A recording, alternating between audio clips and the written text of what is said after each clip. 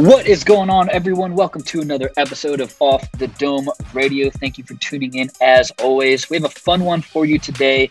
We sit down with country artist Grace Lear, living down in Nashville. She was an American Idol top 10 2020 finisher. So that's, kind of gave her a nice little launch pad, but she's been doing music her whole life since she could walk. Grew up in California, then moved to Nashville. She walks us through, she was working a 9-to-5 job to help kind of fund her dream job of being a full-time music artist, singer-songwriter. So she worked to help fund the band, their gigs, keep them rolling. And then she walks us through her American Idol experience.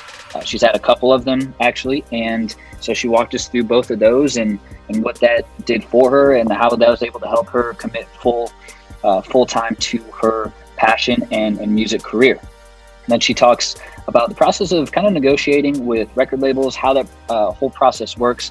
Tim and I obviously aren't as in tune with how a record label might go about finding their artists and signing them. So she kind of walks us through that process, which was interesting to hear. And, she was kind enough to let me throw some Matthew McConaughey impersonations in there along the way. We talked a little green lights. So we have a lot of fun. Tim, what do you think about our interview with Grace Lear today? Yeah, I enjoyed every minute of it. It was so cool hearing her story, and American Idol, it's a fun program to watch, but hearing someone explain like the behind the scenes, what goes into it, and hearing her discuss that and the obstacles she had to overcome with COVID last year with it, because they had to make some huge changes. So it's interesting hearing that. We talked a little bit about like our different morning routines. I know she explained like her writing process as well, kind of how she locks in, how she focuses. And then we also asked Grace about like what motivates her with her singing, what motivates her with her music career, what drives her. So we really hear about that, and I thought that was interesting, and hearing how she connects with her audience, because it's very important to outline. And then lastly, we want to ask Grace like what makes a hit song, like how is she kind of navigating that process and knowing what could be a great song and what could be an average song. So we kind of just talked through with that, and then she gives us, or one of my friends, advice on how to improve vocals and how to be a better musician. So and then we asked about dream musical collaborations, and then our classic question at the end, how she wants to be remembered. So I think regardless if you're a musician, if you're any type of professional that's looking to maybe break away from that 9 to 5 and pursue something bigger than yourself, like Grace is an embodiment of that. So I think this is a good episode for those people, or anyone just chasing their dreams in general. So without further ado, I hope you guys enjoyed the episode 155 with Grace Lear.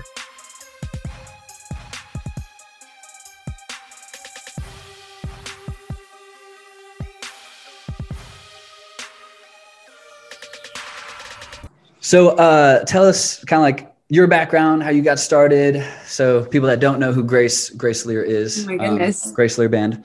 Yeah. I'm Grace Lear. I'm 29. I'm from originally Danville, California. So I was born and raised in Northern California. Danville is like 45 minutes from San Francisco. It's in the East Bay. And then I moved to Nashville. It'll be 4 years in May. So coming up on my 4 years in Nashville, which they call Nashville a 10-year town. And it's been a journey, but I feel like for me, the journey started like way before I even got here. So I don't know. I started singing at a really young age, probably 6 years old. I did a talent show and absolutely fell in love with the stage. And I've always loved to sing. I was always annoying my brothers and sister. I'm the baby of 4. So I was always yelling, screaming songs and singing all through the house. And my sister's like, shut up, like stop singing the same song. Okay. Do you know any other song besides Somewhere Over the Rainbow, Grace? Like sing something else. Anyway, so I just started singing at a young age, but I also played soccer competitively growing up. And then I played college soccer and then kind of did the whole, like, this is like an overview, but we can get into the nitty gritty of the details. But I think like the balance of being an athlete and a musician and having these two big passions, I think I always knew that music was like the number one, and I knew that soccer kind of had a timeline. I wanted to play collegiate soccer. So I played at UC Berkeley and then graduated and did the whole classic, like, wait, what do I do now? Like, I got my degree and I played soccer, but I want to sing. Where do I get started? So I moved back home and started a band in San Francisco. And then we moved out here to Nashville. And then I did American Idol. So it's been kind of that's awesome. Crazy. Yeah. So you had the same band from San Francisco come to Nashville? Yeah. So I met That's this cool. guy, Kyle Klaus, and he's an incredible songwriter. And we just met through a mutual friend, and he kind of got me into this old school country music. I kind of grew up on everything. I was like a 90s baby. So I grew up on everything from like Britney Spears to Shania Twain, and in terms of country, like the Chicks and Jody Messina and Leanne Rimes and all those like big female, powerful voices, amazing melodies. Like I just am obsessed with 90s country. But then Kyle had this he grew up on like Merle Haggard and Johnny Cash and, Patsy Cline, which I love too. But we kind of had this cool mix of like old school 90s country. And he's not a singer. He'll be the first one to tell you he does not sing. He's just an amazing writer, and he can play guitar and bass, and he's awesome. So we just kind of started writing. And at first I was singing his songs that he was writing. And then we started writing together. And I remember him saying, we can start a band. And I was like, we're not going to start a band. Like, no. And then he called me up one day and was like, Grace, I got us a fiddle player. And then the next day, Grace, I got us a bass player. And I was like, okay, we're starting a band. Like, all right. And I remember our first gig was at the only country bar in San Francisco. It's still there. It's called Jackson with an X. And I had called them up, just kind of being my feisty self. Like I needed to get on stage, and I called them. They were new. And I said, hey, do you guys have live music? And they go, no. And I was like, do you want live music? And they were like, I mean, sure, like send us your stuff. So that was our first gig, and we didn't have rehearsal. Kyle showed up with his guitar and this stand-up bass player and a fiddle player, and then me, and we didn't even like rehearse our songs. We just started playing. They put us in this corner that was a stage, and yeah, but it was awesome. And then it just kind of kept building from there. And I just remember after a year of doing that, we were at rehearsal, and I think I was just kind of getting that itch. I was 20, I think I was 23, and 23, 24. And I just remember being like, I'm getting a little too comfortable here. Like I've only lived in California. I've only lived in the Bay, I went to school 30 minutes away from home, and I just needed a change. I needed to get out of my comfort zone. I wanted to challenge myself.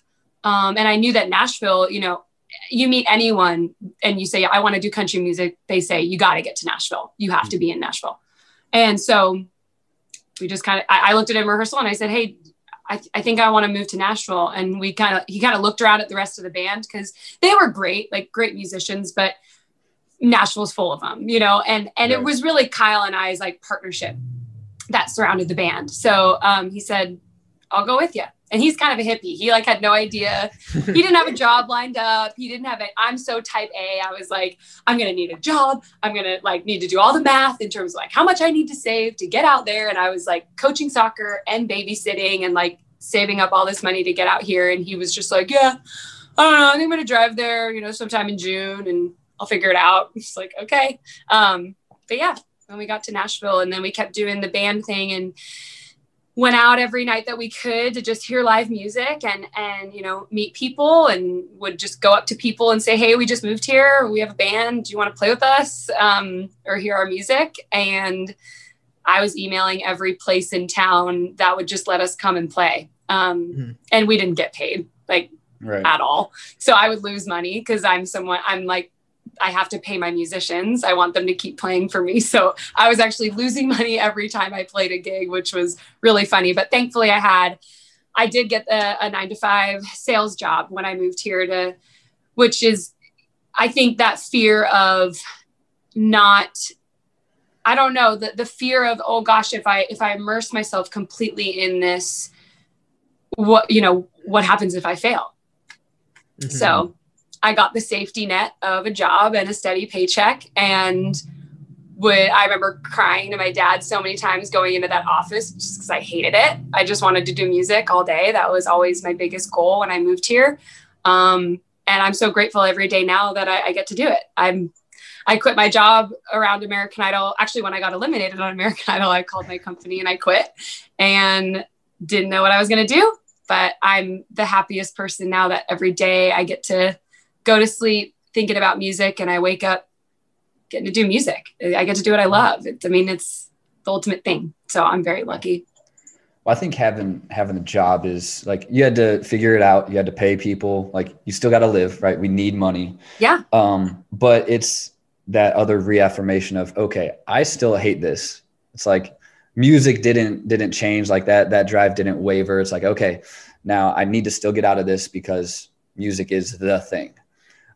So I think there's still a blessing in reaffirmation of, okay, corporate is not where I'm going to be, but it's floating my dream right now until that figures itself out. Mm-hmm. Absolutely. Yeah. And there's a lot of people who are in that position where they're working a 9 to 5 and they're doing, whether it's a side hustle, if they're doing something they eventually want to make full time. Do you want to describe maybe like what that was like, kind of balancing those two things, and maybe the biggest thing you learned doing that and making that transition? And maybe that'll eventually lead into the American Idol story, but maybe you want to explain like how you're able to balance working 9 to 5, because I'm sure it does take a lot out of you during the day, and then still having that energy left over to dedicate to your true passion. Yeah, that's a really good question. I think the balance, I learned a lot from playing soccer. I mean, playing college soccer, you have to balance your social life with your academics, with your training, with your then one-on-one training with your coach, and your mental toughness and all that stuff. So I think I learned at it goes all the way back to when I was a kid, and my calendar, I remember having this calendar, handwritten calendar. And even in like 5th grade, I had, state cup championship. And then right after I'd sing the national anthem at a Giants game. And then the following weekend I had a birthday party. And then I had, this test was due on this date. And it was like a compilation of all these little things that I was. And so I think at a young age, I had to learn time management. I had to learn balance. I had to learn how to, whatever I was doing at that moment. I'm not the best multitasker, but I'm just someone who, if I'm doing something, I can't half-ass it. Like I just give it everything. So with doing the 9 to 5, being in Nashville, I didn't hate sales. Like I was learning a lot. I liked it. I was good at it. I'm competitive. But I think it was just knowing that the paycheck I was getting from that job was supporting my music, because I was getting that paycheck. I was able to, pay someone to do my website, pay for ads on social media, to record our music, to pay my musicians. So it was helping support what really is my passion. But then at the same time, it was draining, so I would go in at 7 a.m. And then I would be making calls. And then anytime my manager was like not around, I was working on a poster because we had a show coming up that weekend. And I would always do the artwork for the poster, to be like closing windows and like hiding them. And it's so bad. But like, that just shows how much I was my mind was always on music, even if I was trying really hard to just be good at my job that I was getting paid to do.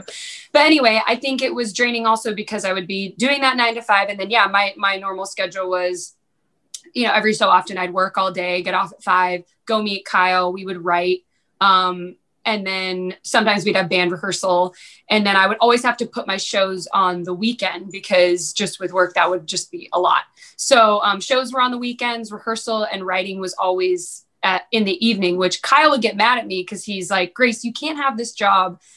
And if you look at it now, like what I'm doing now, Monday through Friday, my writes start at 11 a.m. Like the artist and musician songwriting lifestyle is daytime, like, because the nighttime, COVID is happening right now, so shows are not really a thing, but normally you would be writing all day or rehearsing with your band. And then the night, even during the week, you'd have writers rounds or gigs or whatever.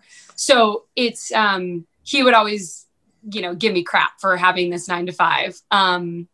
Because he'd be like, we'd clash about, well, when can everybody rehearse? Oh, well, this person has a gig tonight, so they can only do during the day, but you don't get off work until 5. Mm-hmm. So it was hard, but at the same time, I think it was good because I was just learning. I was still developing, and I was still learning and growing and coming into my own, even as an artist, which then gets to the American Idol stuff, because a lot of people don't know that I actually auditioned for American Idol the season prior to last season, and I didn't make it past the producer audition, which is really weird. And then the following year, I make it to top 10 and come out with a record deal, mm-hmm. which is just shows you that you don't know what life has planned for you. And sometimes you just need to kind of like let it be and just know that the timing is working in your favor.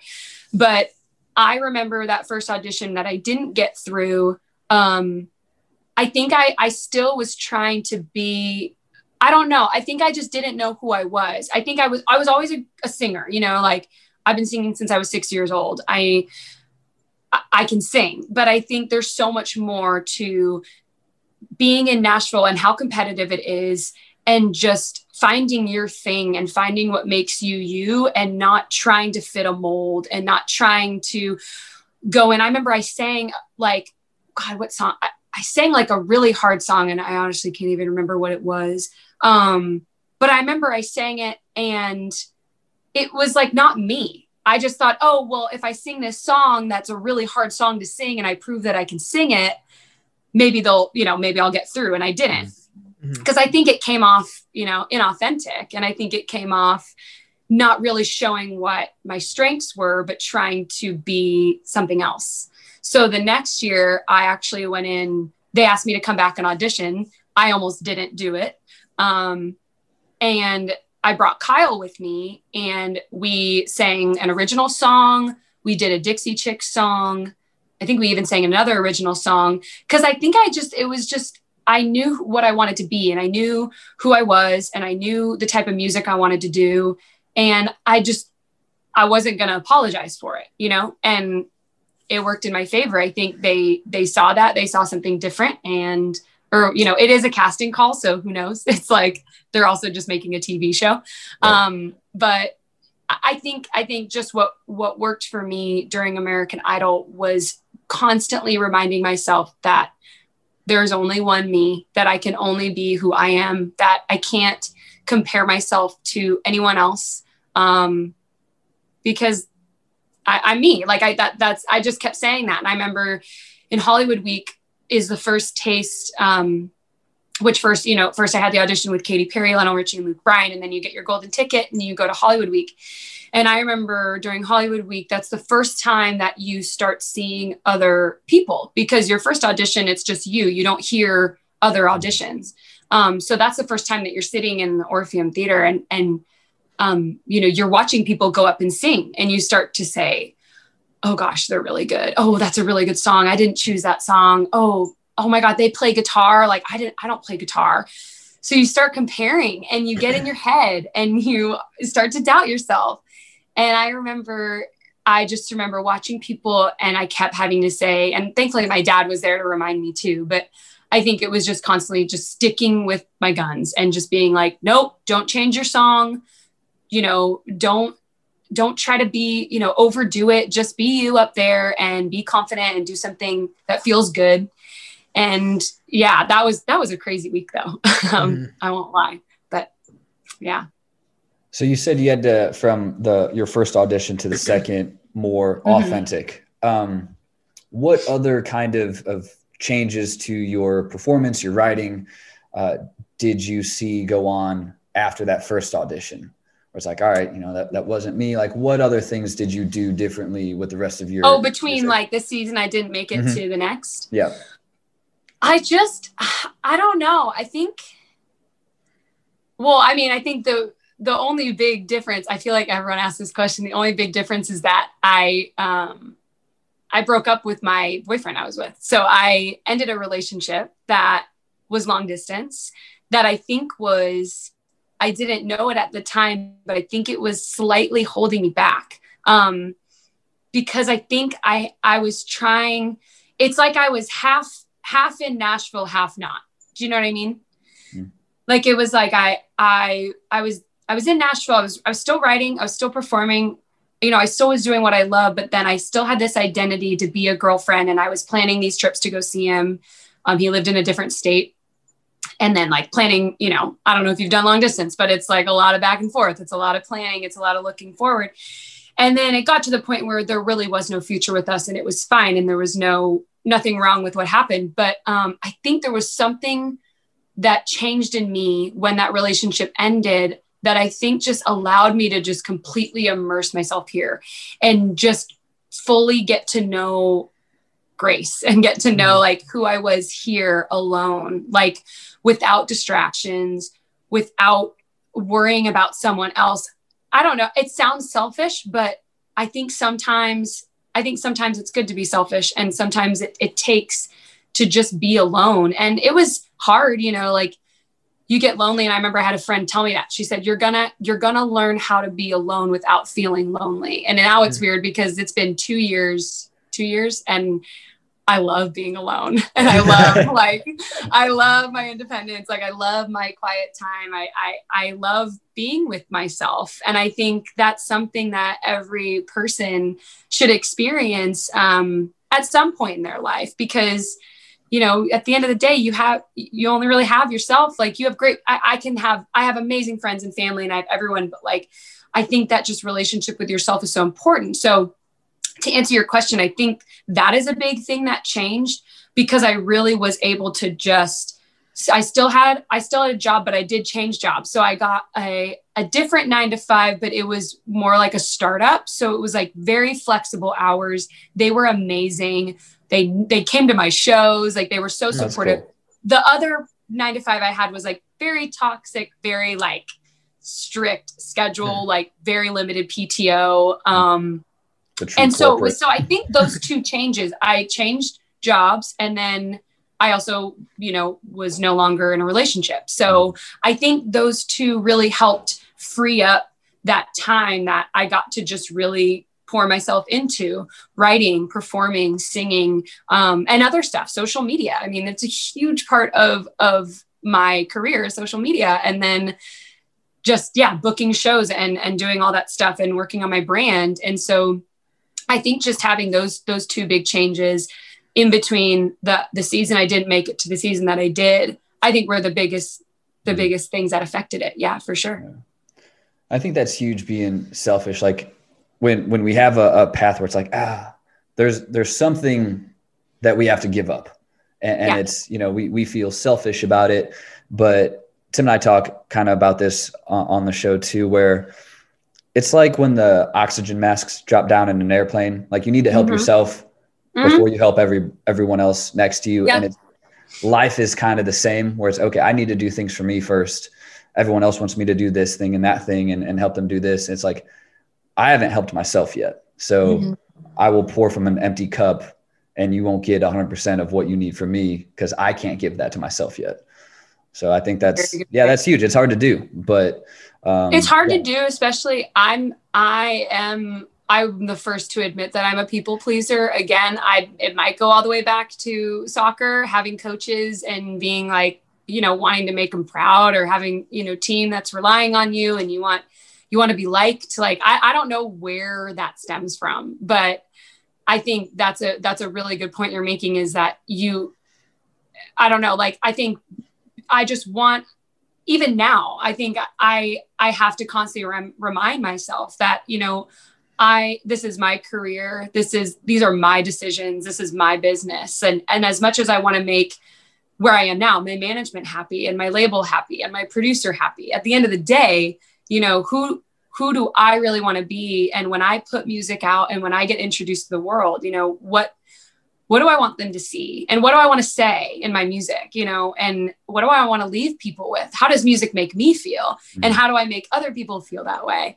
So it's hard, because you have all these opinions and voices. And at the end of the day, you know, it really does come down to you. Yeah. A lot of noise. Yeah. So you get through your second go at American Idol. Yes. You get to top 10. What was that like? How did that progress things? Tell us about getting to the end like that. I feel like I'm talking a lot. Is that okay? Yeah. This is about you. This is your interview. Yeah, we talk all the time. So this is all about. There's a lot. Like be super selfish today, Grace. It's Selfish Sunday. I'm such a selfish person. God. We didn't want to say anything, but yeah, great. But American Idol, it's just it's just a lot. So I mean, between that first audition, you guys, like I have such a hard time explaining how that felt and it makes me emotional because I was so scared to go into that audition. We did the producer one in Nashville. And then the first audition with Katie, Lionel, and Luke was in Milwaukee. So Kyle and Kyle came with me. If anyone's seen my first audition, he's the one on guitar. He's awesome. But we actually had to drive through the night to get to Milwaukee because he had a gig in Nashville that night. We got on the road at like 11, got into Milwaukee at like 7 or 8. And then we had to be at the art museum at like 9. Oh my dad got us a hotel. My dad met us there. He's in Chicago. He's like, I'm going to get you guys a hotel room so that you can come like change, put some makeup on, get ready. And then we'll drive over it was just the craziest night / day. And then I had a full on, I get really nervous. Like I can make myself physically sick. That's how nervous I get. And you'll never see it on stage, but you will see it backstage. I get so nervous. So I was so nervous for that audition. I almost like wanted Kyle to turn the car around. I just didn't even want to go. But we get there and we were like the last to go that day. So tired, hadn't eaten anything because I can't eat anything before I sing. And we get in there and we sing the songs. And I just will never forget the feedback I got and how honest they were and how wonderful they were and how nice they were to me and telling me things that I had always wanted to hear and the validation of I'm not crazy for having this dream since I was 6 years old. This could really happen. It was the first time. And it's so hard to explain because it's just a feeling. And I remember standing on that and like, I looked down at my feet and there was like the American Idol logo. And this wave came over me of just like, yes, like you are where you're supposed to be.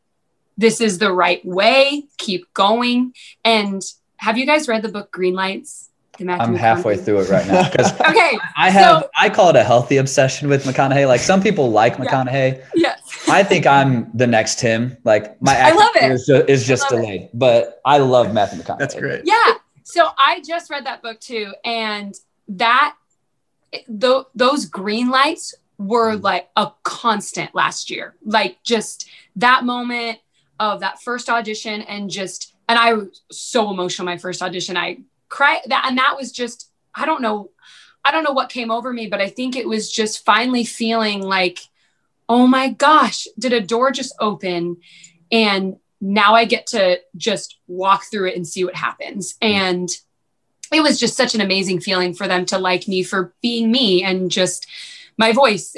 I'll never forget that moment, but that was a green light. And then Hollywood Week was crazy. And again, those were a bunch of green lights because I remember the last day of Hollywood Week, they give you a list of songs to choose from. And there was only one on that list that I knew really well. And they give you the opportunity to play with the full band. But the song was Rainbow by Casey Musgraves. And if you know that song, it is just a simple piano song. It's not a hard song. It's very simple. Beautiful message, amazing song. But I remember going back and forth in my mind, oh gosh, if I pick that song, I won't be using the band. And I have a band in Nashville. Shouldn't I show that like I can play with a band? It's not even that hard of a song. Is it going to show off my voice? I don't know. I cried myself to sleep that night before. We had to wake up at like 4 a.m. the next day to get ready and do the day. And I just did it and I went with it and I got through to top 40, which was nuts. And then top 40 came, which was in January. We filmed it in January of last year. So this time I was in Hawaii, which was incredible. Wow. They flew us out there for a week. That's not bad. And that's when I told my job. So I pulled my manager in one day and I said, hey, I'm doing something crazy. I'm doing American Idol. I have to leave for a week. Is that okay? And he's like, hell yeah, go for it. Do it. That's awesome.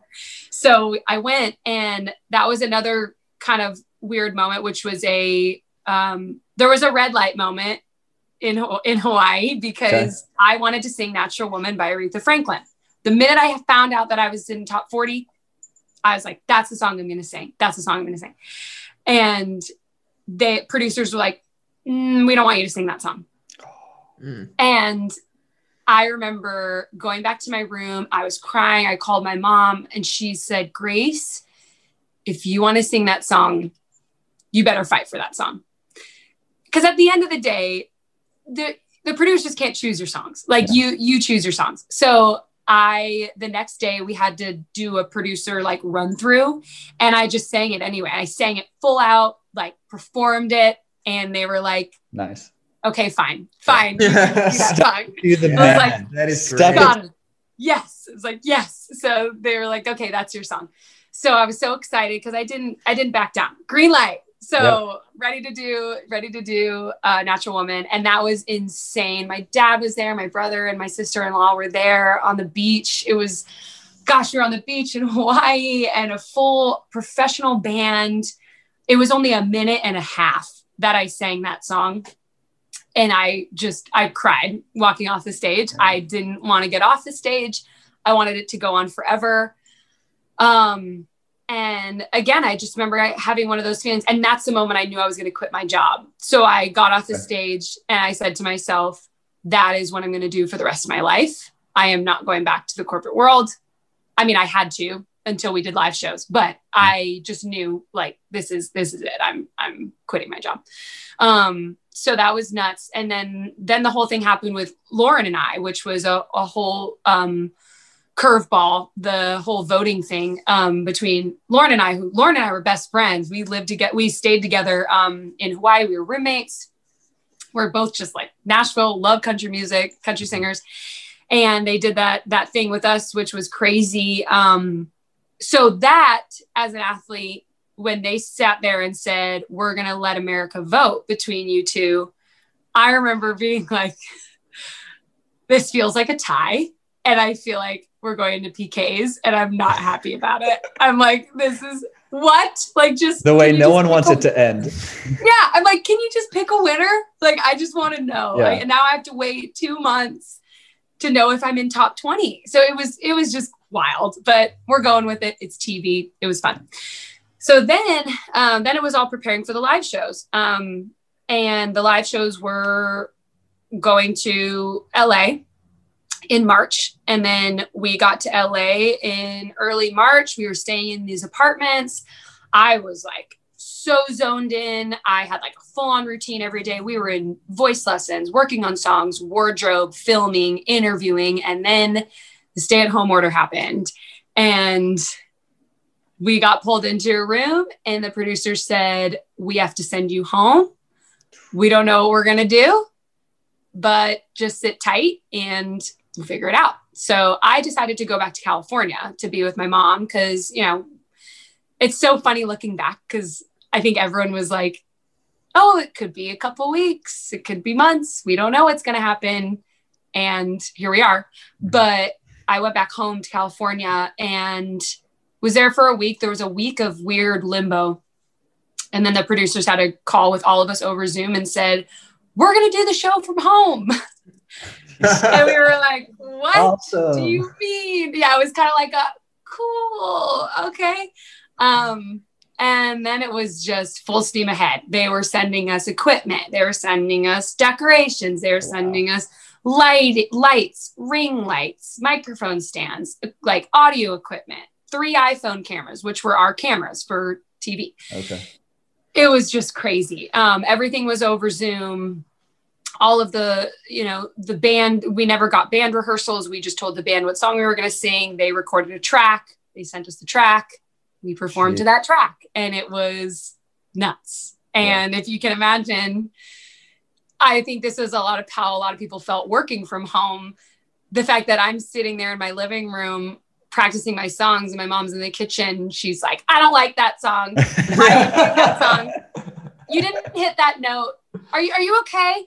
And I'm like, Mom, I should, like, you're not supposed Mom, to. we're out of this. Here. Go to the store, please. Yeah.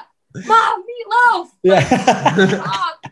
I was so just, yeah, it was a lot. But, you know, at the end of the day, it was a crazy time. You know, my mom's a PA, my brother's a paramedic. And, you know, when all that was happening, I was just so grateful and blessed that during a scary time, you know, I was able to just do what I love and do music and bring some entertainment to people.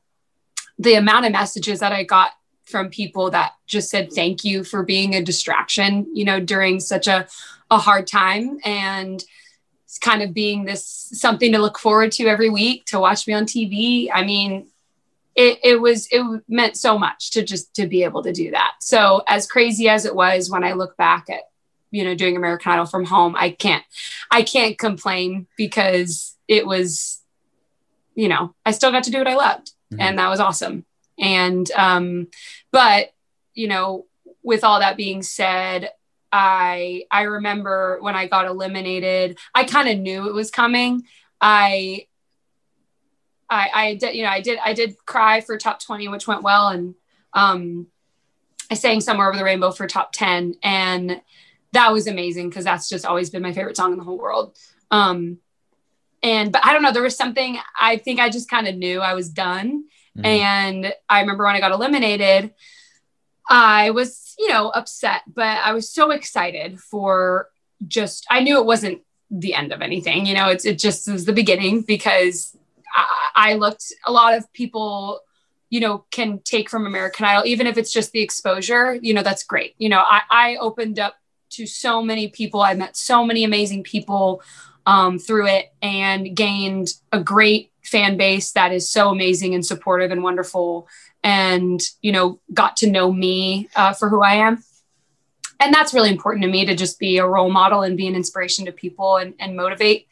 But I remember getting off the show, and then I said, okay, I'm going to ride out. I think I'm going to stay here for like a couple more weeks. And I quit my job. So I called my company like the day after I got eliminated, and I said, I'm done. And they were like, we saw this coming. We love you. It's okay. And I said, okay, I'll go back to Nashville. I have a good amount of exposure now. You know, maybe I can just kind of build a business off of that. And I'll start, you know, keep playing songs. I'll keep writing, whatever. I think it's just been such a crazy ride. And I think after that, it's funny, because I talk about how much I know who I am. And then when I got in the ringer with Red Light and with different writers and talking to producers and really listening to like what is on mainstream country radio and really listening to, you know, what I really love, I'm still figuring out who I am, basically. And I think it's because I don't think I am one thing. I think I have a lot of influences, and I think that's what's really fun about the creative process, is to say, like this past week, I wrote with my producer all week, and one song we wrote is like a super simple country ballad. Another song we wrote has like some pretty cool, like mainstream beats in it. And it's like, I'm like, I've never even like written anything like that before, but that's really cool, you know? And it's kind of, I feel like right now I'm in this stage of exploring and discovering and trying new things and getting uncomfortable. And also just the writing is such an interesting thing, because I'm learning that, you know, there's a very literal way to write, but then you get in the room with these producers, we're all walk in and say, hey, I had this experience, you know, I'm single. So I was kind of talking to this guy, and then he ghosted me, and it really sucked. And then they're like, okay, we can't say that in a song, but let's like figure out how to say it in a song. He ghosted me. This guy really sucks. He ghosted me and he sucks, but he still follows me, and it really pisses me off, blah, blah. Like, no, we can't say all that. So it's really funny. So I'm the artist that comes in and is like, this is my life. And it's like therapy, you guys. It's really interesting. Like, it really is such a therapeutic thing. And I'm always just blown away by these writers who are just so encouraging with me, and they're constantly asking me, they'll like come up with a verse and then they'll say, do you like that? Would you say that? Do you, is that how you feel? And it's really awesome because you're just having this collaborative time. And I was very quiet in my first writes because, these guys are like big time writers. Don't want to say something stupid. It's kind of like just that feeling. So, but now I'm getting a little bit more comfortable, and I'm coming in with melodies that I'm coming up with on my own, or that pop in my head, or I'll, do a voice memo as I'm on a run and something comes to my brain and I just play it in the right. And they're like, that's cool. Let's go with that. And it's awesome when, that I'm starting to get inspired, and I'm just starting to, kind of let myself find that sound and find those words and find those things that I think people need to hear. Yeah. It's cool that you're kind of like falling into it, getting more acquainted. Man, getting ghosted sucks. You want us to go get him? Where does he live? Yeah. Can you go to TP's house? Yeah, right. Oh, I only did that one time when I was younger, but that was a fun time. It was fun. That's a good time. That's a throwback. I was going to ask, you kind of alluded to it, how music and country music, you're doing different beats. It's evolved. How have you adapted kind of your writing style? Because you hear like a lot of different things where it's like, is that country? And then you hear like some country with it. And then it's like, but are we in a club at the same time? So how have you kind of adapted to those different sounds and things with your music? Yeah, I think the answer is I still am, because I have these roots in me that I love the real country music. And to throw some names out there, like the stuff that Ashley McBryde is doing, Miranda Lambert, Lainey Wilson, like these, Haley Witters, like they're bringing back this real, authentic, live sounding country. And 90s country I have heard people say, because I've gotten in the room with writers who have been writing for like 30 plus years in Nashville. And one of them told me, when I kind of told him what style I am, he said, it's so funny because when 90s country, when like the Chicks and Shania, started putting music out, people were like, what's that? That's not country music. That's kind of pop. What is that? 90s country basically is pop country, but it just has a little bit more of live, big drums, but it has synths, it has beats, it has claps, like there are very, engineered stuff in 90s country that you kind of just don't know is there, because of how much we have listened to pop music. So, and, hip hop and rap and all that stuff. But I think what's really fun about country is there really isn't, I don't think there has to be one way. I don't think there has to be, one version of country music. I think I love, and I think you're also evolving all the time. So even though whatever that first record I put out, or whatever that first single I put out is, I also really want it to be current, because I love current country. I love mainstream country. Not all of it. I mean, there's some that I'm like, whoa, how is that on Hot Country? That doesn't make any sense. But I will say, I love it. It sounds good. It feels good.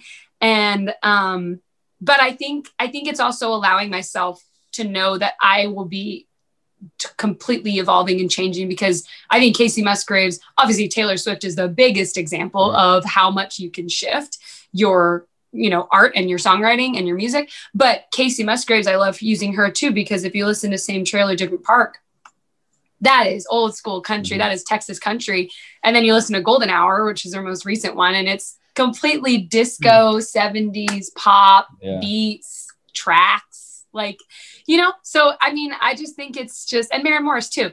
I think whatever feels good. I think whatever feels good to you. I think, for me, like I said, one day I'm writing a simple ballad with just piano. And then another day I'm writing something that has beats and banjo and mandolin, and like it's so interesting. And I just think it's fun to kind of play around with the resources we have now and create something new too. Like I don't want, as much as I use myself and to compare to Shania and 90s and all that stuff, that's the last thing I want, is just someone to hear me and say, oh, she's just another, you know, or oh, she sounds like. I mean, the ultimate thing is that they hear my first song or my first record and they say, I've never heard anything like that before. Or she doesn't sound like anyone else. I think that's always the goal, is to create a new, lane. I mean, that's awesome. Like, I think music should always be growing and always be changing and different stuff. I mean, when Billie Eilish came out, everyone's like, what is that? And now she has her own zone and people compare other people to her, that sounds like Billie Eilish. So music is a funny thing. Yeah, it's a lot. Yeah, what kind of music do you guys like? Like, what is your jam? Well, I do gotta say, I don't do karaoke often, but when I do, man, I Feel Like a Woman is a go-to. It is a go-to. That or Ain't No Mountain High Enough. It's one of those two. That's love it. Yeah, right. Well, when things are open up in Nashville, you should come. We'll get up on stage at Wild Beaver and we will do Man, I Feel Like a Woman. It'll be cool. You had me at Wild Beaver. I am in. We used to have them here, then they closed down. Tim, lead this one off. What kind of music do you listen to? I listen to just about everything. It just depends on what I'm doing. Like if I'm doing work and writing, I'm listening to either like jazz or classical or something that doesn't have lyrics. If I'm like working out, I'll listen to hip hop. But my sister, she's about 6 or 7 years older than me. She is a huge country music fan. So I got my country music influence from her. I wouldn't say I listen to country music as much as the rest of what I listen to, but I still enjoy it. And I think there's a time to listen to it all the time. So I like just about everything. That's a good point though, that you're, because music is a mood. I'm the same way. I mostly listen to country, I will say, but I listen to it sometimes to study it, to see, especially on like New Music Friday. Okay. What's at the top of a hot country? I'm a Spotify person. And then, but then I'll listen to like a relaxing playlist when I'm cooking, or I even listen to like Frank Sinatra and hip hop. Yes. I love it. Working out, I got to go to another place. Country doesn't get me in that last like rep if I need the extra juice. Yeah. Man, I Feel Like a Woman probably won't get me there, but right. That's good though. I love it. Yeah. So I've, like Tim, I got a pretty broad spectrum, and everyone's like, oh, everyone says. I was like, well, let me show you two different ends. So I've played piano and guitar my whole life. Took lessons growing up. So I got my classical side from piano. First, I hated it, like a lot of people, like you're forced into it. And now I have such an appreciation for like, wow, like what they were doing talent wise back when we had no tech and they were composing. And then guitar is when I found my love for like classic rock, Led Zeppelin, Stevie Ray Vaughan, the people that are just like the best of the best. But like, at the gym, sometimes it gets scary, like Disturbed, Avenged Sevenfold, like the heavier metals. And then Logic will be in there, J. Cole. I'm a big Mac Miller fan, so I was super bummed when when he died. But so I love a lot. So it's broad. It depends. But if I'm writing, it's got to be like no words. Like I can't do words if I'm trying to write something, because then I'll start writing what I hear, and then like delete. Like half a page of worthlessness. I love it. Yeah. Do you do like journaling, other writing outside of writing music? Any like daily stuff? Yeah. I'm a big morning like routine person. I have one roommate and I'm blessed that she sleeps in until like 11 and I am like a 7 a.m.er and my writes usually are at 11. And so, and I get made fun of because the Nashville writers I'm always like really either early or on time. And I've had like 2 cups of coffee. I got a workout in. I'm like showered, ready for the day. And they're like rolling in, like sometimes hungover. They're like, They're like, Grace, you're making us like, this is not how a songwriter and a musician lifestyle is supposed to be. I'm like, I'm sorry, I'm just not that way. But my thing in the morning is, I usually like, I sit on the couch with my coffee and I'll journal or I'll read. And I journal different things every day. Sometimes it's song ideas. Sometimes I just need to like get stuff off my chest. Sometimes it's like affirmations. I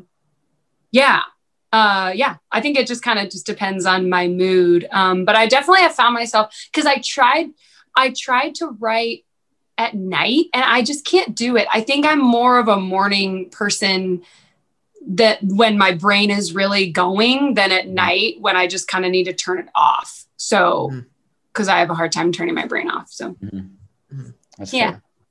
Yeah. I'll do like a morning journal if I got to recap a couple days. Like I missed a few days and I'm recapping.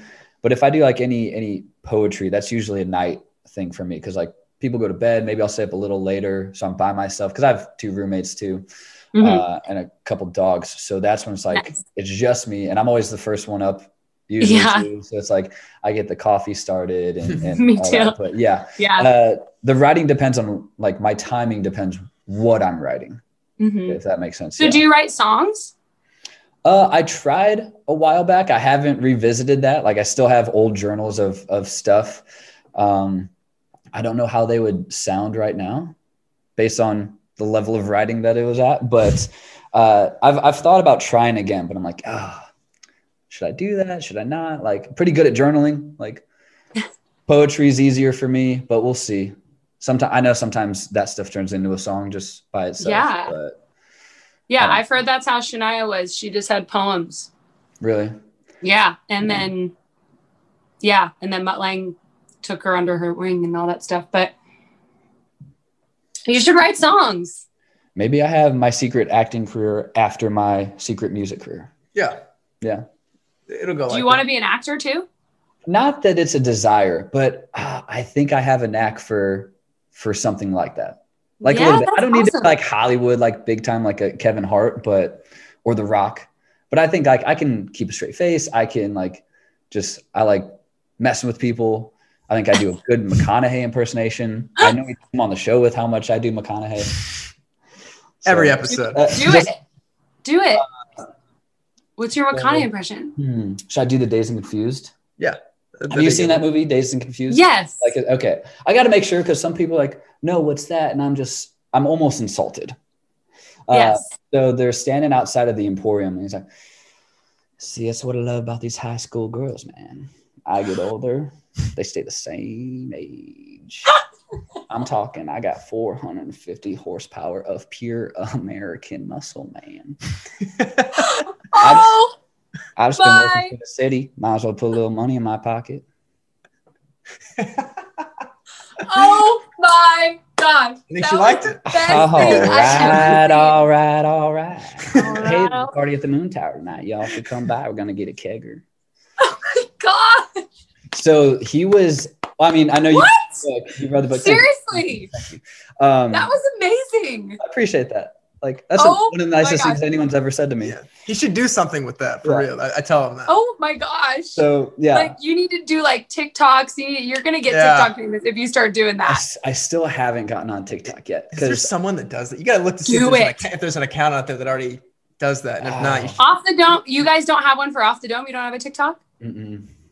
Oh. Haven't done it. I feel like I'm on I suck at TikTok. much already. No, I'm not. Don't go off of mine. Mine's horrible. But honestly, you should just start reading excerpts from Green Lights, like in the Matthew McConaughey voice. That's a good idea. Yeah, I did read to my buddy, like his intro, like prelogue or whatever, like the description, like in the cover.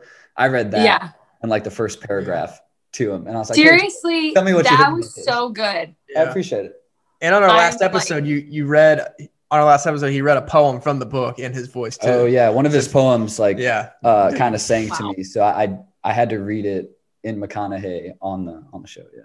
Wow, that was my favorite moment of this entire conversation. That was seriously so good. And I'm a big like movie person. I'm a big everyone always like makes me quote movies. So I can't do voices like that. Like I just know like random quotes from like Step Brothers and like Dumb and Dumber. And I always tell Tim, if I got paid to do movie quotes, like I could probably go through a whole day of not saying anything of my own content and just do it all from movies.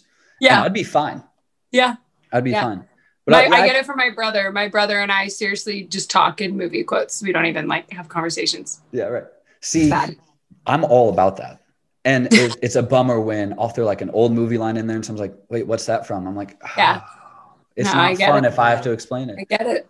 Yeah, I do some impersonations like a Josh Turner dancing in the halls, maybe babe right up the stairs. Oh my God. Bounce off the walls. Yeah. So like I'm a Josh Turner fan.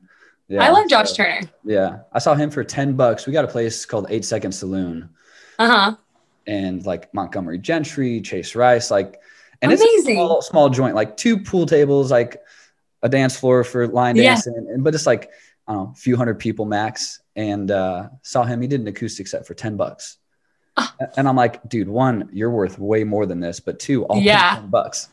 That's so cool. Yeah, but he's always blown me away with how like deep he can like just hit that bass note and then come right back out of it. Oh my gosh. Yeah. So I love Josh Turner. Yeah. That's amazing. Yeah. So all that to be said, maybe I'll start music writing. We'll see. Acting is like, if it happens, it happens. If not, I'm not going to be sad about it. Yeah, I get it. I think I'm the next Matthew McConaughey. I don't know. If I did like some acting, like I took an acting class in college randomly and I loved it. And then I did like, I've done like I've only done like 1 commercial, which was random too. But my dad's an actor and he's a model. Okay. And it's funny. Now that like his auditions are all over Zoom, I have to like help him do it. And so he'll FaceTime me and I have to read the lines back to him so he can get his audition in. But I think I would totally do it. Like if someone was like, Grace, we really want you to be in this like film or commercial or whatever, I would totally try and do it. I would need acting lessons, but I think if you have because I think I'm not saying performing is like acting. I think, but kind of, because I mean, if I'm singing a sad song, I have to go to a certain place to get the message across. That's my favorite thing about singing, is that I have the ability to make people feel something with whatever I'm saying or how I'm singing it. And I just think that's just such a blessing. And so I think actors are the same way. I mean, they get to make people feel, to make them laugh if it's a comedy, or make them cry. It's like real life stuff. And I just think if you have that talent, that's incredible. So I would totally do it. I wouldn't say no, especially if Matthew McConaughey was my co-star. Right. I'd probably say yes. Yeah. Take the probably out of it. It's Matthew McConaughey. I'm kidding. Green Lights. My new book is out now. Check it out. Green Light. So if you're going to hit a streak of green lights, and you think that's all you're going to have, but you'll hit some reds. Oh my gosh. I'm going to need that book when you're done with it. Dude, done. I love that book. You need to read it. It's seriously so good. It's addicting because he's one of the greatest storytellers. Yeah. Like, even on paper, like, and it's kind of changed the way I journal and write poetry too, is like, I see what he puts into his, and I'm like, oh man, like that's got such a broader width and a level of depth, but it seems simple at the same time. And he's just a storyteller. Yeah. And I love Matthew McConaughey. So. Yeah. He didn't, because I'm a big podcast guy, like listen to other podcasts. And when he was on Rogan, McConaughey was. And that was fantastic. You can, I mean, the way he storytells just on there, it was so compelling to listen to it. And I mean, he talks about how he writes and how he manages his time, how he plans out his day and writes it out the night before. And him doing that kind of motivated me to be more intentional with how I do that. And really does make a difference. So he's inspirational, but he's just a good example. Go Longhorns, baby. That's right. I always love watching him at the Texas Longhorn basketball games. So him with the orange suit sitting on the bench with the team, acting like he's like a part of the team. It was so great. Did you guys play sports growing up? Yeah, I played basketball, I played golf.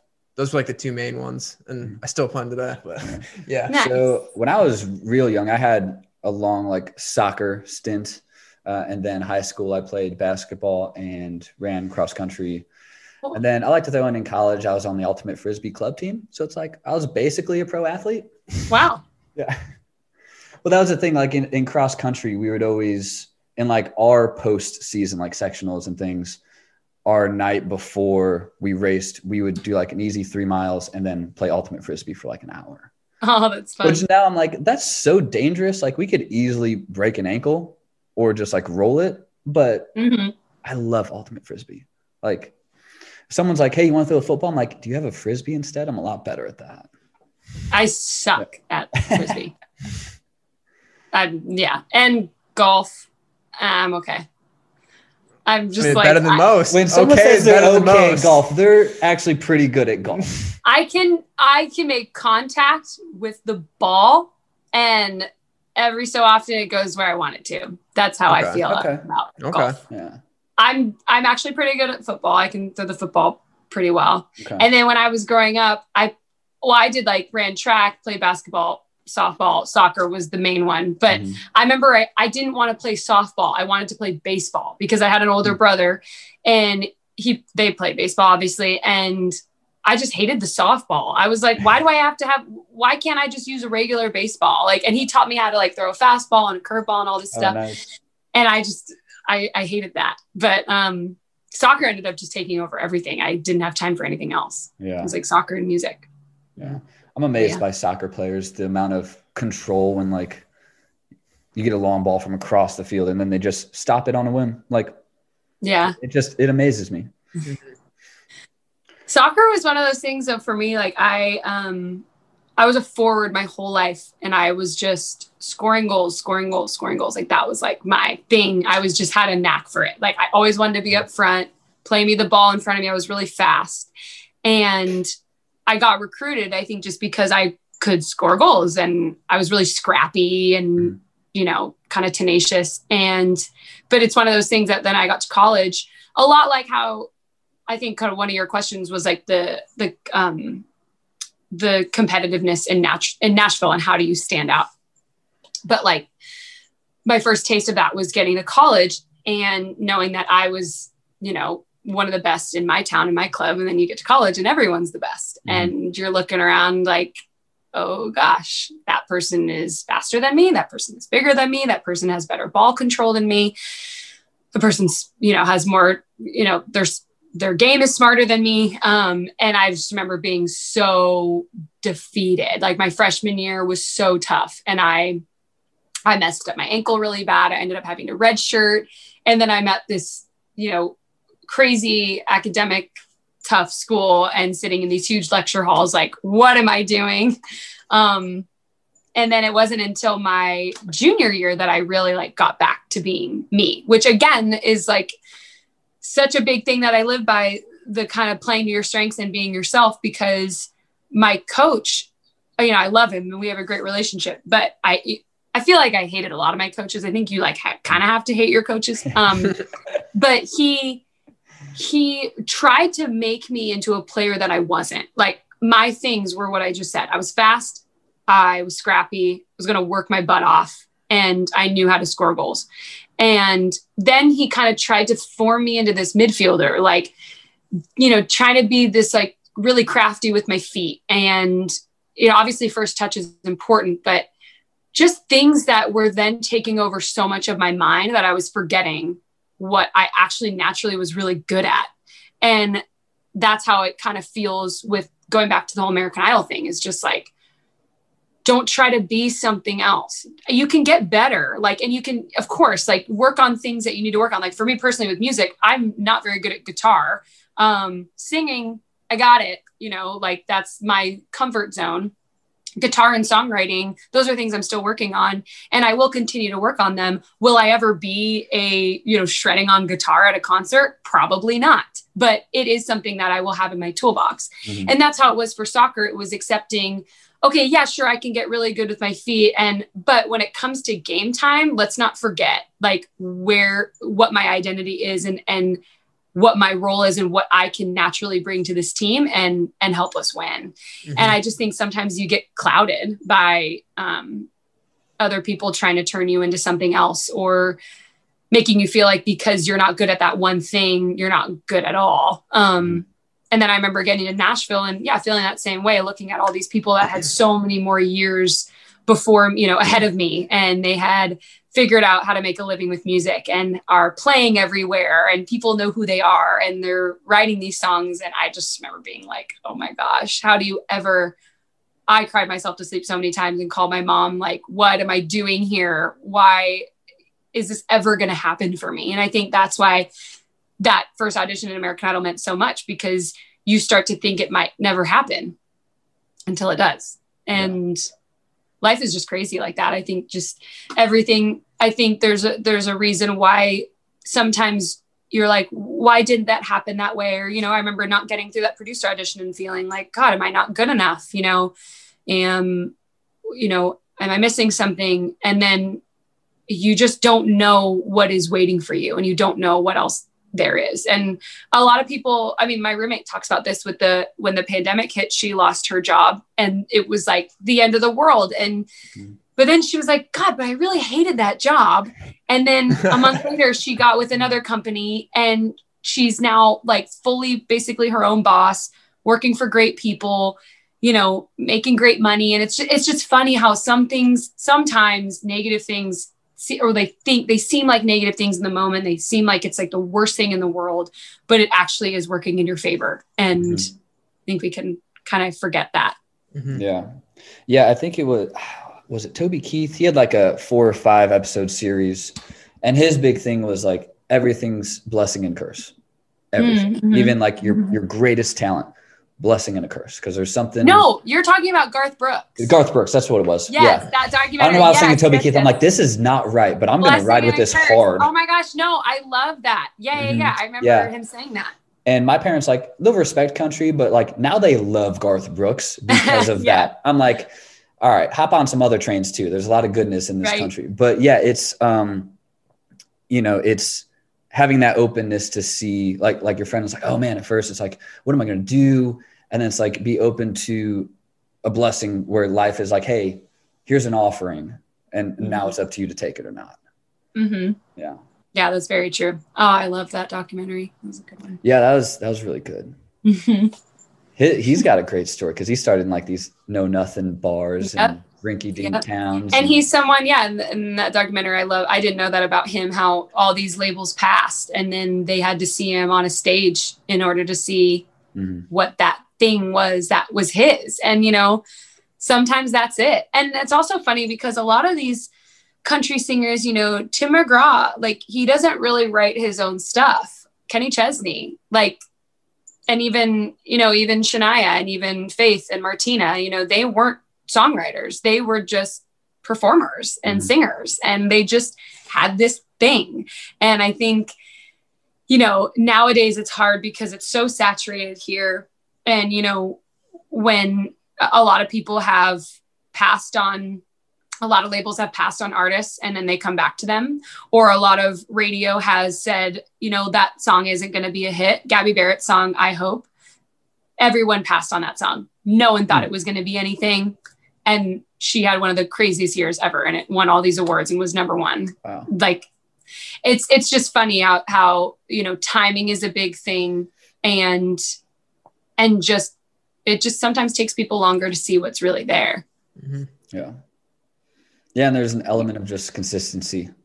Like, you said you stick to your guns, like who you are, you're going to sing what you want to sing and write what you want to write. And if people pass. And then someone else is going to be like, thank you for passing. I want in.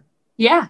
Yeah. And at the end of the day, you can only be happy with that. Like, how do you present yourself? Like how, what are you giving to the world? What are you leaving people with? And at the end of the day, for me, if I'm making someone feel something, if I write a song that people can relate to, if my voice heals someone, or if I make someone happy, or even like down to my Taste with Grace thing that I do, the cooking stuff, like for some reason, I think that is like so silly that I'm just in my kitchen cooking.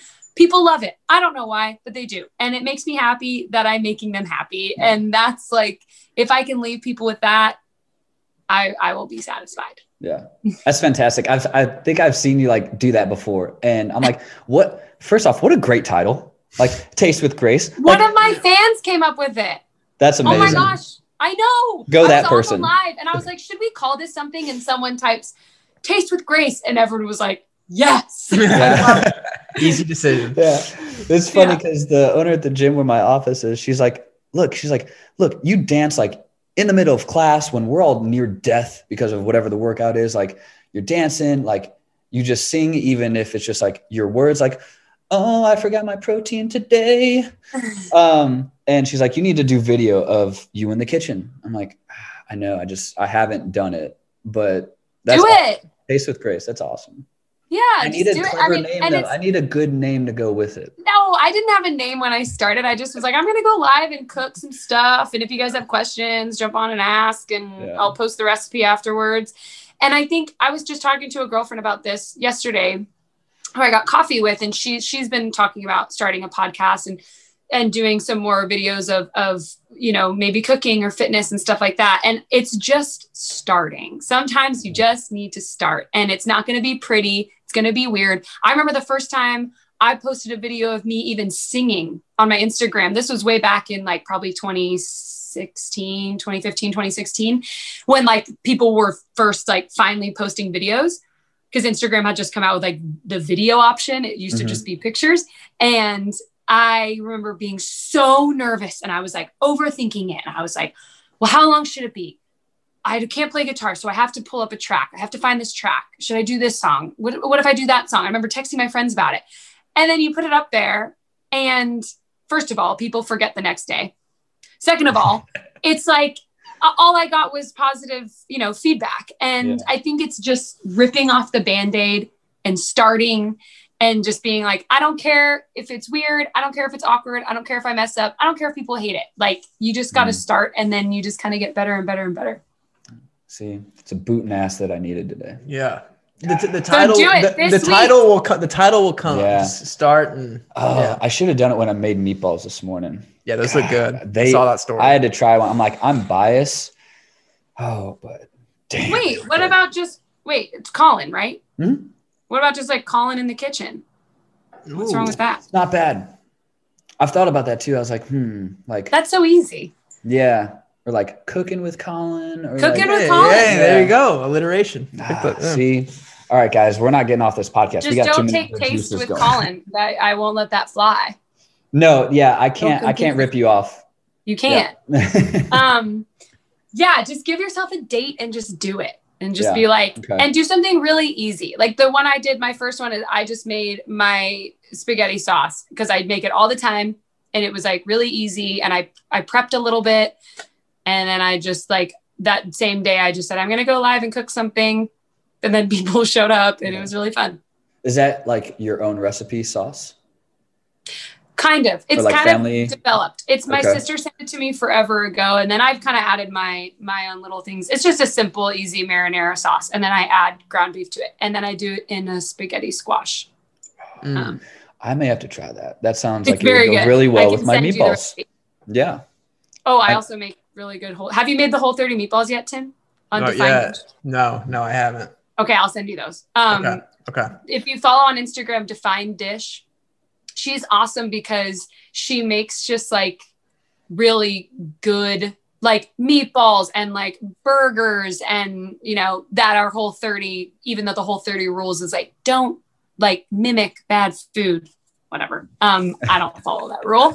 But she makes really good meatballs with this tomato sauce, and they're super easy. And you can have them with like spaghetti squash or zoodles, and it's delicious. But yeah, I've gotten a lot of my recipes I steal from my sister. Nice. And she does not, she's like the opposite of me. We did do a Taste with Grace. We made Christmas cookies together. I was like pulling teeth to get her to come on the camera with me. She just isn't. She's always been the more like shy, like I'm just going to fly under the radar. And I'll always be like, I'm stealing a recipe. Like, do you want to come on and like talk about it? And she's like, no, I really don't care. Just like, I don't care. You don't even have to give me credit. Yeah, right. But she's a way better cook than I am. Okay. But you're catching up. Yes. Yeah. I am. So I think everybody in my family cooks really well though. Yeah. I just suck at barbecuing. Oh, I haven't messed with that yet. I'd like one of those green eggs sometime to smoke, but Oh yeah. not yet. I'm not there yet. I just feel like there's people that are really good with like meat and like grill. Like my brother Chris is just like the grill master. Like he makes wings and, you know, any type brisket, steak, pork, like turkey, like all of it. Like he just has a knack for like spices and how to make sure it's, you know, crispy on the outside, but tender on the inside. I've just like, every time I make steak on my cast iron, it's pretty much always overdone and I'm mad at myself. Do you only do it like stovetop? Like do you do the whole cook on stovetop? Yeah. Cause I'm just in an apartment. I don't have a grill. Do you have an oven? Yeah. Okay. So you do a reverse sear. So you do it in the oven, low heat, so like 200 for like maybe 20 minutes, depending how thick your steak is. And so that way it cooks the middle and then you sear it for like a few minutes on high heat on either side in the skillet. That gets the outside. So then you can keep it still like medium rare. And then, so do the oven first, like 200 for like 20 minutes and then do the skillet. Yeah. Cause otherwise you like burn the outside if it's all skillet too. Oh, I'm so excited to try that next time. I love this. We're so collaborative. We're so helpful. This is fantastic. Yeah. Like now I need to go cook later. Yeah. You made a fun comment that you wanted to reverse. I'm going to change it up. Reverse. I'm a great dancer at like weddings and receptions. Outside of that, terrible. I'm good at dancing poorly, but how you wanted to make people feel stuff with your songs. So we were obviously like listening to your music like last few days on Spotify leading up to it. Oh, okay. And I really like them all, but Old Songs was something that I vibed with because these old songs are like my old friends. And I've always thought sometimes I have too old of a soul for a lot of modern societal things. And it's like, who else has listened to, I mean, like Tim and his girlfriend, they have record player listen to vinyl, but I'm like, there's not many people who like want to listen to the Eagles on vinyl or Mellencamp or Elton John, Hank. And so that was like, yes, like that was like these old songs, like they got it. Yeah. Where they just speak a different language than Nicki Minaj or Cardi B. And it's, So you're Kyle, not tugging on any strings right here, girlfriend. Like, relax. Kyle wrote that song. He actually brought that song to me and he just loved the way that I sang it. So yeah, that was our song. But that was my first song that he ever played for me that I was like, oh my gosh, one, I love this. Two, to your point, it's so true. And it is a testament to those of us who really just still very much appreciate old music and how it makes you feel and the roots and the stories and everything that goes in between. Oh my goodness. I'm sorry. Someone just called me. Oh, how dare they? I know. Seriously. Let me put just in case I'm going to go on airplane mode. Oh gosh. Okay. We're back. Sorry.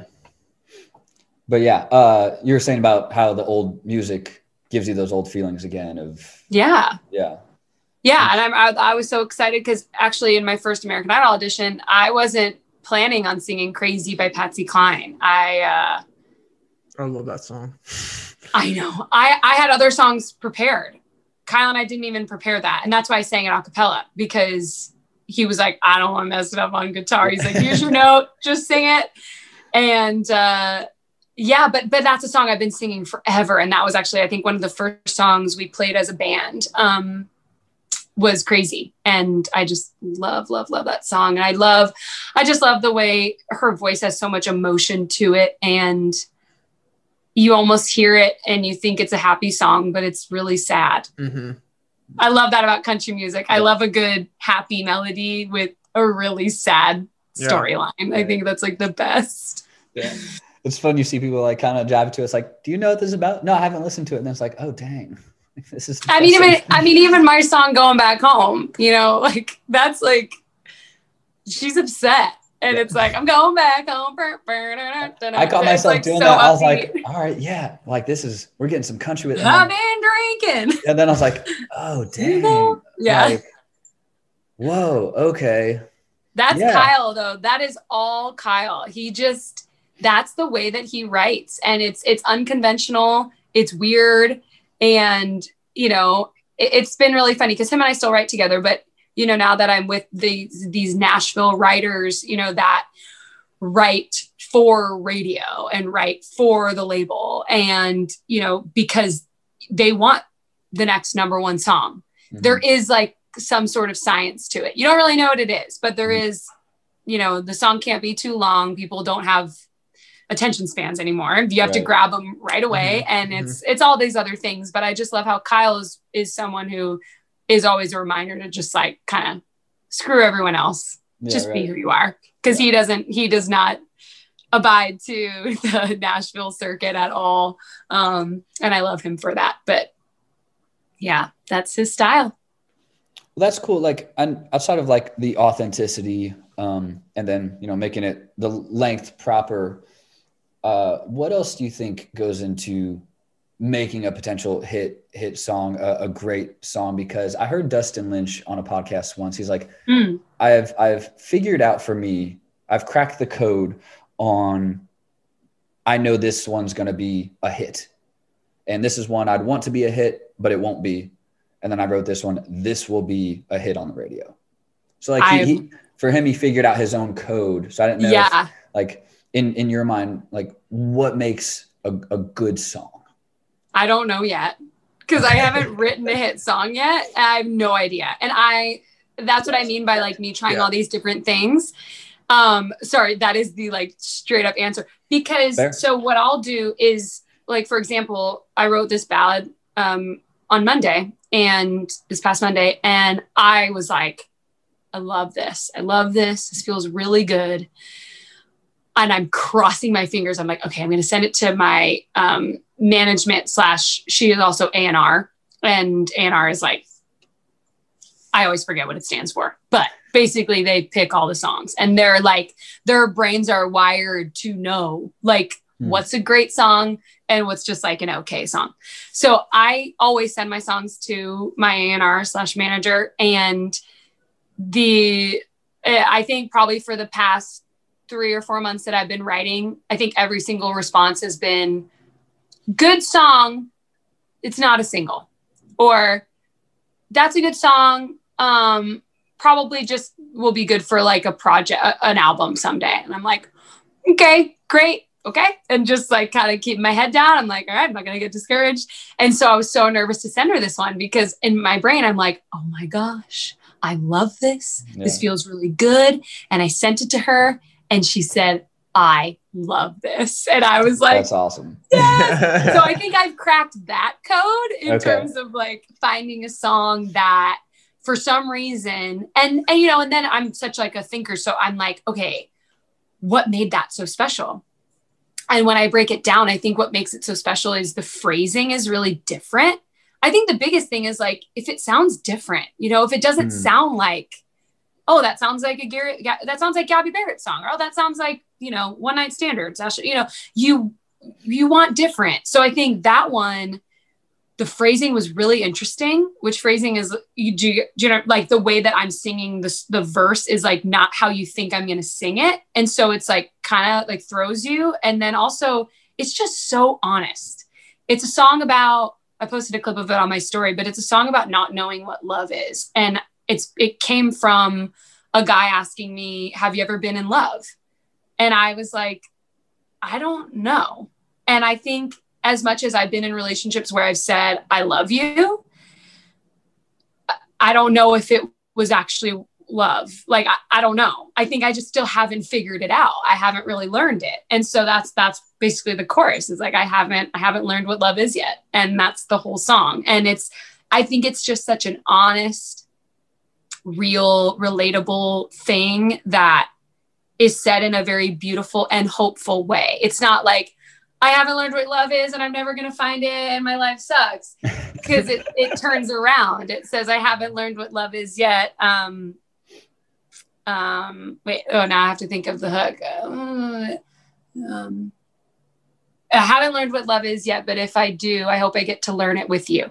So it's like a very hopeful, like, yeah, I haven't, but like, maybe you're it. maybe this, because it's a conversation. And so I'm just really proud of that song, because we took a long time to write it, and we went around in circles about it. And I think it's worth it when you finally nail that feeling, and it's clear and it's genuine. That's awesome. Yeah. Shout out to Dan Fernandez and Jeremy Spillman that wrote it with me. I didn't write it by myself. So when is that one coming out? Oh gosh, who knows? Okay. There's so many phases, because we wrote it, we made a little, rough demo of it. And then, we keep writing. And then once we decide, I think I'm going to be cutting songs in the next couple months. So probably in like March or April, which means I go into a studio and like record. Sure. But, it's about money too. So you only have a certain amount to spend. So we have to be very careful with what songs we want to cut and spend the time cutting. And then once you cut it, then I have to do vocals, and then you do vocals, and then you do mixing, and the mixing takes forever. And it's a lot of back and forth of, nope, change that, make it a little bit faster. Oh, maybe we need to add this in. Oh no, take that out. Oh, now Grace, you should just go redo the vocals again. Okay, great. So it's a lot.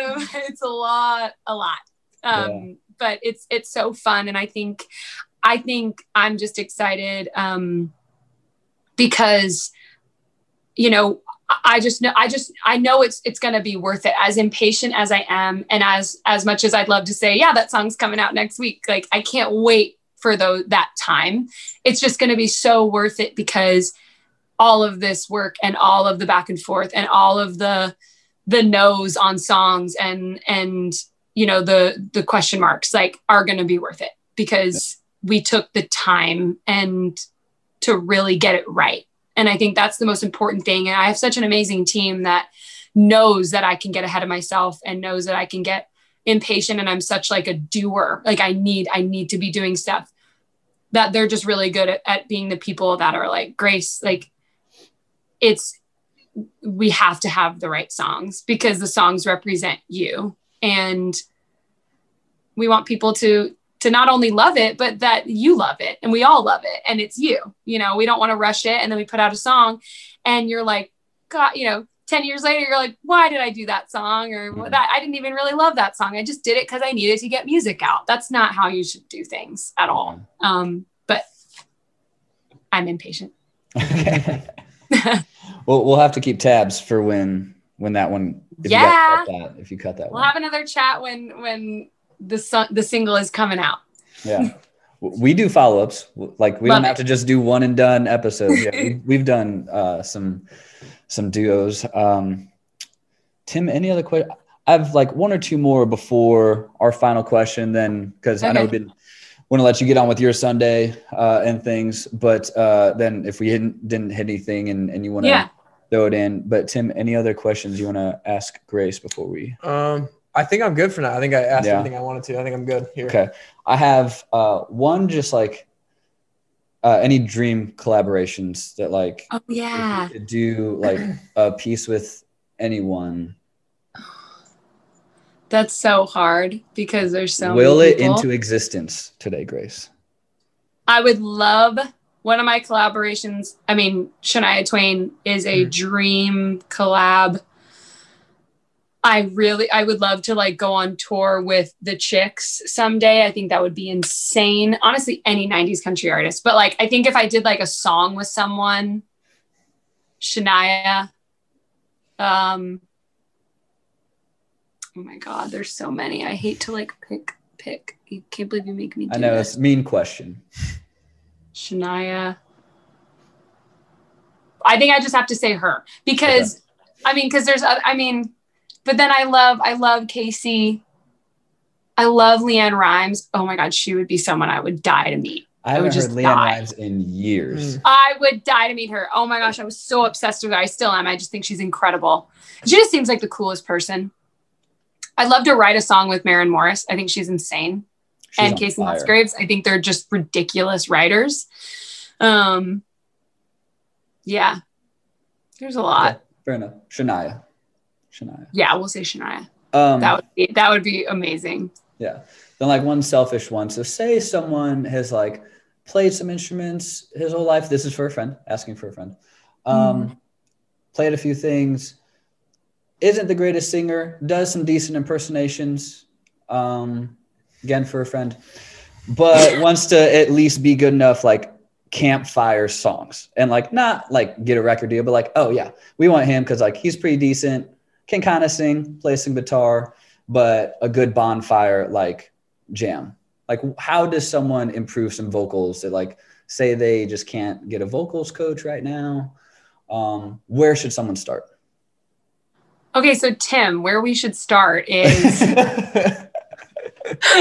kidding. I think how did you know? It's so obvious. I think you're asking like vocal, like singing wise? Yeah, like because again, my buddy, he can impersonate people, but it's like probably not the greatest standalone, just his own voice singing. Yeah. I think the best thing is recording yourself, as cringy as it is, as awkward as it is, that really does make you so much better, because I do that all the time, and I hate it, but I still do it. I did it a lot with American Idol. I would take videos of myself and hear how I sounded, especially a cappella. Or just take a voice memo and pick your favorite song, either play it on guitar or practice singing it and record it, and then listen back and then say, okay, did that sound good? Or maybe play it for other people and just kind of get their opinion. I think that's a great place to start. But also I think everyone can use vocal lessons. If you're really serious about getting like someone, if this friend is really serious about improving their voice, I still take vocal lessons. I do vocal exercises every single day. You're a trainer. So it's the same thing. It's a muscle, and you can train it and you can get it in shape. Food and diet is huge for me too, but that's the same thing: food and exercise and sleep. But I think just practicing, and I think just picking a few of your favorite songs, I think is a really good place to start. Okay. He really appreciates it. I'll let him know. Yeah. And if he feels really good, you can send me the recording and I'll definitely give you my honest feedback. He'll have to think about that for a while. All right. So before, so we have our final question. We always ask like everyone that comes on the show, but anything else you want to leave people with? Any final thoughts, something we didn't touch on that you want to run through? Well, I just want to say thank you. I mean, I'm just I'm honored to be a part of Off the Dome Radio. And I think it's amazing what you guys are doing. And I think just a platform that is wanting to inspire and motivate and educate, especially us three being people that, have strayed away from the corporate world and wanted to build our own businesses and build our own lives. I think that is something that is scary. And I think my biggest thing that I like to leave people with is that the fear is a good thing, and that it only pushes you, and getting comfortable with being uncomfortable is such an amazing way to live, because when you do stuff that's uncomfortable, it just makes it so much more worth it when you succeed or you learn something. So I just think what you guys are doing is great, and I'm just so happy to be a part of it. And I'm just excited to keep you guys updated on my journey and stay updated on what you guys are doing. And awesome. Thank you so much. Thank you. Yeah, thank you. Yeah, we appreciate your time. Like, I know it's Sunday, you're always on, you're writing, it's one of those things where it's like, oh, got to be on again. So yeah, thank you for hanging with us. It was a lot of fun. And we just have to talk to people doing it like on their terms. Yeah. And they love it too. So, all right. We like to ask, when it's all said and done, Grace is gone, how do you want to be remembered? Oh my goodness. I know. It got deep real quick. Oh my gosh. I think I want to be remembered as someone who lifted people up. I want to be remembered as someone who made people happy. and someone who motivated and inspired. I want to be remembered as a role model, really, as someone who can, and not a role model in terms of like being perfect, but just being real and being me, and allowing people the ability to do things that scare you, and to know that, I don't know, that life, kind of what you were saying, has a blessing and a curse, and to kind of look at the brighter side of things. But I think all in all, I just want to be remembered for making people happy. That's awesome. That's great. Yeah, that's a hard one. Yeah. Makes you think. Woof. Yeah. Woof. All right. Thank you so much. Oh, where can people find you? Social media? Like you can find me at Grace Lear Music. On Instagram and Facebook. I don't really use Twitter, but go ahead. I don't really use TikTok, but that's Grace Lear Music as well. Just Grace Lear Music. I appreciate just the support and everything. It's a crazy ride. Yeah. That's awesome. Yeah. We appreciate it again. Thank you again. Thank you. I hope I gave you enough. I hope you did. Yeah. Definitely learned There's a lot. probably a few good things we could clip. I hope so. I talk way too much. So no, it was perfect. Worried about that. That was a lot of fun. Good. Yeah. It was so nice to meet you guys. Yeah, likewise. I'm excited to see your cooking this week, Colin. Yep. Oh man. Yep. It's going up. Spot already. Published. You're going to do it. Between cooking, I gotta tell my buddies gotta send music to a famous artist already. Yikes! Yeah. Talk about woof. I love it. I love it. All right. Thank you so much again. Enjoy your Sunday. Thank you guys. Have a great rest of your day. Thanks, yeah, you too. Take care. Bye. See ya.